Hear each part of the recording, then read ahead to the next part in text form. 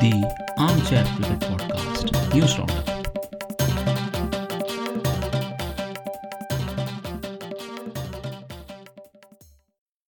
Hello all.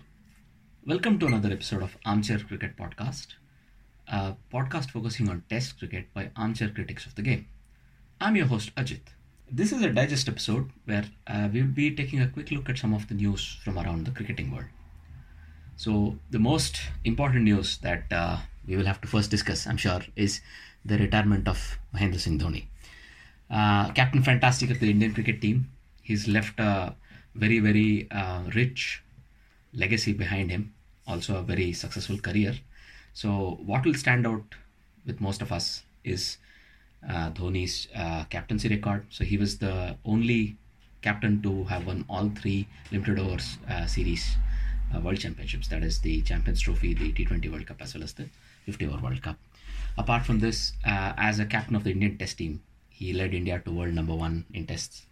And also, of course, there's not a lot that needs to be said about his prowess as a finisher, because in winning chases, he finishes with an average in excess of 100. So in winning chases where he has remained not out, he's remained not out a staggering 47 times. The person who's behind him on this scale is Jonty Rhodes, who's far behind with 33 not outs.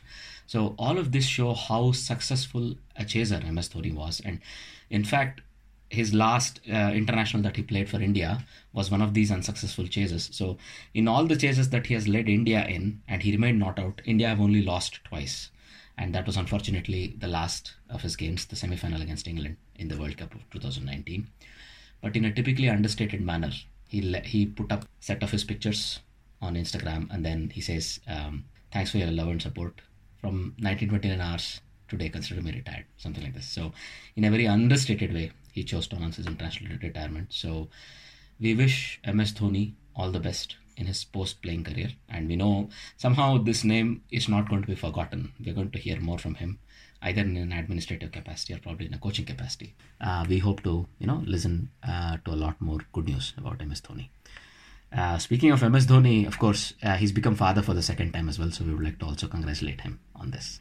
Following on in Tala's footstep, Chinna Tala, Suresh Raina, as he's called by his loyal CSK fans, has also chosen to retire. He sometimes feels like a little bit of an unfulfilled career, because one feels he could have done a bit more in test match cricket, but he was always used as a finisher by India in limited overs formats. And given the number of ODIs he played, he has some very nice records to fall back on himself. So if you look at the number of innings that he's able to play, 157 at number 5 or lower, which is more of a finishing role in ODI cricket as well as T20. He finishes with a strike rate of 93.6. This is second only to a certain Shahid Afridi. So that's a very good, achievement to have. Of course, Raina finished with the most number of sixes hit by an Indian batsman between 2008 and 2015, which is 116 sixes. Also, he was also one of the chase masters. So along with his Tala, Dhoni, he remained, not out in 23 innings and had a average of 66.41 in winning chases. So this is a very exciting record that Raina can have, and can always be proud of his records in multi-team tournaments and World Cups.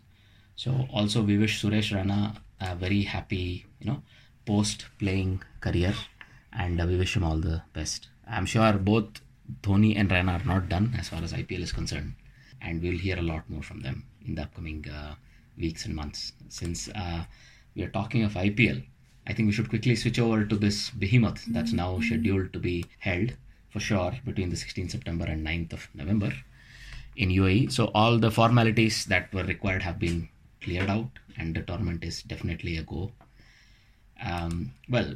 A sort of a last minute setback, if anything, was that Vivo has pulled out as the IPL 2020 title sponsor. So as a result, BCCI is now looking for a new sponsor for the title, and at least 3 to 4 well-known names have come up and or have expressed an interest, as it's called a EOI, expression of interest. They have submitted this, and they'll be expected to submit a bid on 18th of August. This one, at least according to some insiders, they say 440 crores rupees was what was the price that was sort of quoted for the 1 year's title sponsor. And even though this is going to be a stopgap, some of the BCCI insiders feel they might be able to make up for this loss from Vaibhav withdrawing.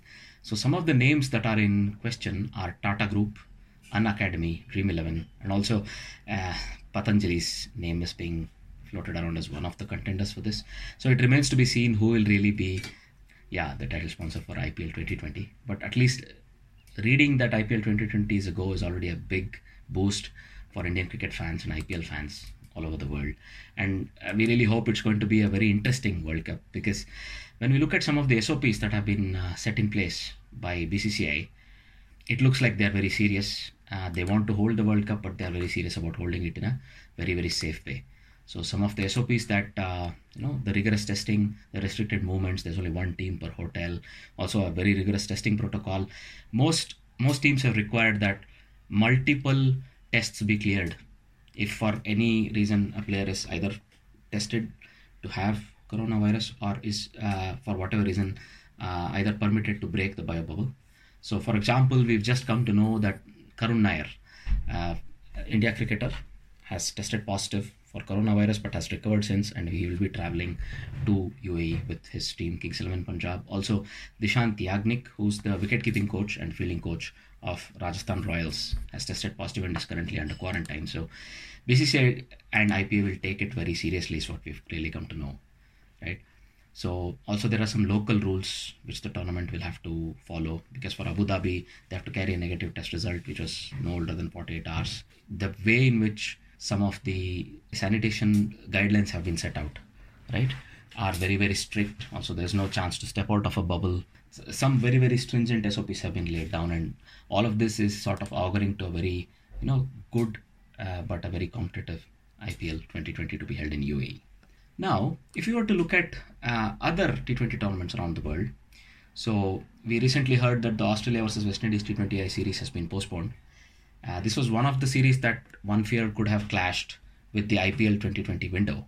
But with the postponement of the series, the IPL 2020 will have a clear window with no other clashing international or high-level cricket. So this is always good news. And when we look at CPL, there is a little bit of a disturbing news that we occasionally come to hear. For example, Afghan trio, that is Rahmanullah Gurbaz, Kayaz Ahmed, and Noor Ahmed will be missing CPL, which will begin later this month in Trinidad and Tobago.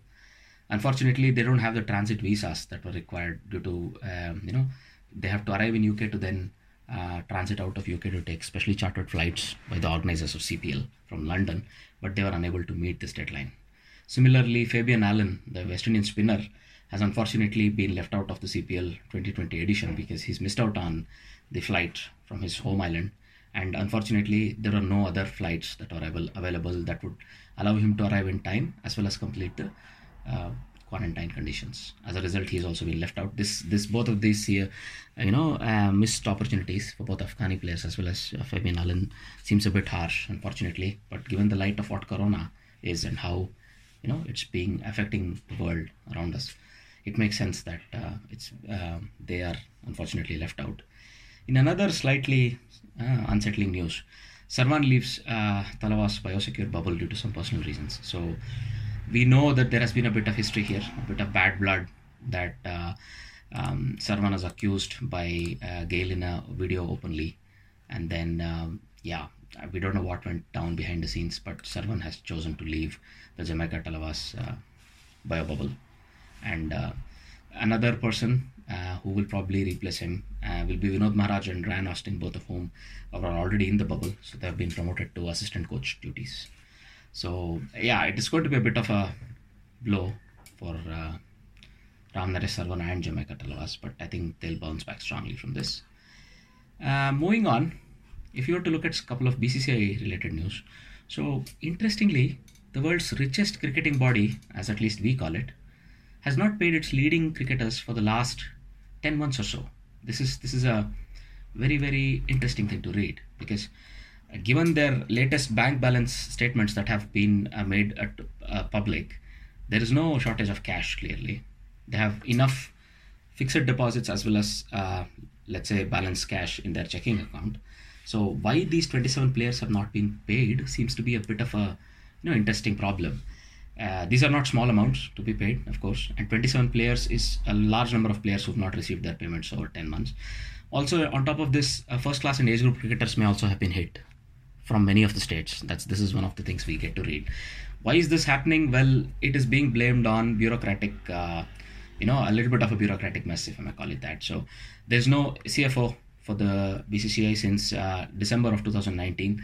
Also, the chief executive officer and general manager are not present for the last couple of months already. However, there is a treasurer, and why Mr. Arun Dhumal has not picked up these responsibilities, we don't know. One player, I think, on the condition of anonymity, clearly has sort of spilled these things out to the media. And usually BCCI pays out its players in every quarterly way, and this has not yet been done over the last 3 quarters. So sort of players are, I wouldn't say left in a limbo, but it still can become a bit tough for many players who are not very high earners, and their families might be depending on their income, given that cricket has stopped, therefore their income has stopped. So this back pay might be very crucial to these cricketers. So I hope BCCI clears out all these dues very shortly. In another news, BCCI is now making a concerted effort to push age fraud out of its, let's say, books. They are trying to make, open the window so that people who have either taken part in age fraud knowingly or unknowingly before September 15, 2020 are expected to come out and are expected to declare themselves to have committed this. And then if they do it voluntarily, there may be a little bit of a less of a sanction. But those who do not voluntarily disclose these misdemeanors and are later found out might face a ban up to 2 years at all age groups, at all age levels. This is what both the NCA head Rahul Dravid and Saurav Ganguly, the chairman of BCCI, have said. Therefore, it seems a very strict step, but that's supposed to be taken because one of the under-19 World Cup stars, Manjot Kalra, is found to have done some age fraud and was handed a 1-year ban. Also, Nitish Rana, who's previously sort of accused of tampering documents, has been given a bit more time. Shivam Mavi and Rasik Salam, all of these people also have had a ban slapped on them. So this is a known thing. So as a result, they are trying to clear up their books. This is always a good thing to hear. In a bit of a sad news, former India opener Chetan Chauhan, who was struggling with corona-related illnesses, has unfortunately passed away.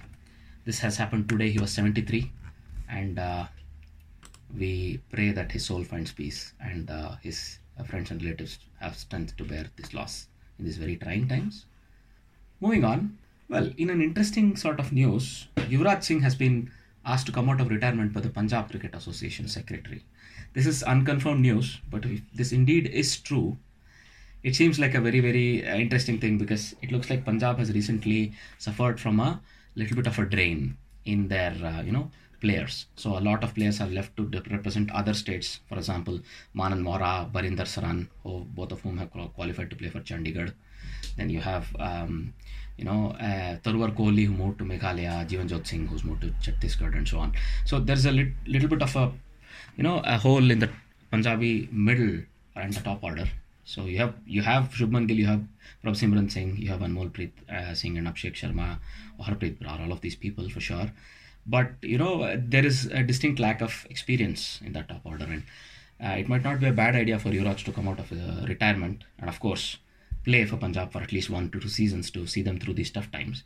But then there is this small contention from BCCI because Punjab may want Yuvraj back, but Yuvraj has already represented himself in a couple of T20 tournaments outside, which is due to a NOC that BCCI issued him.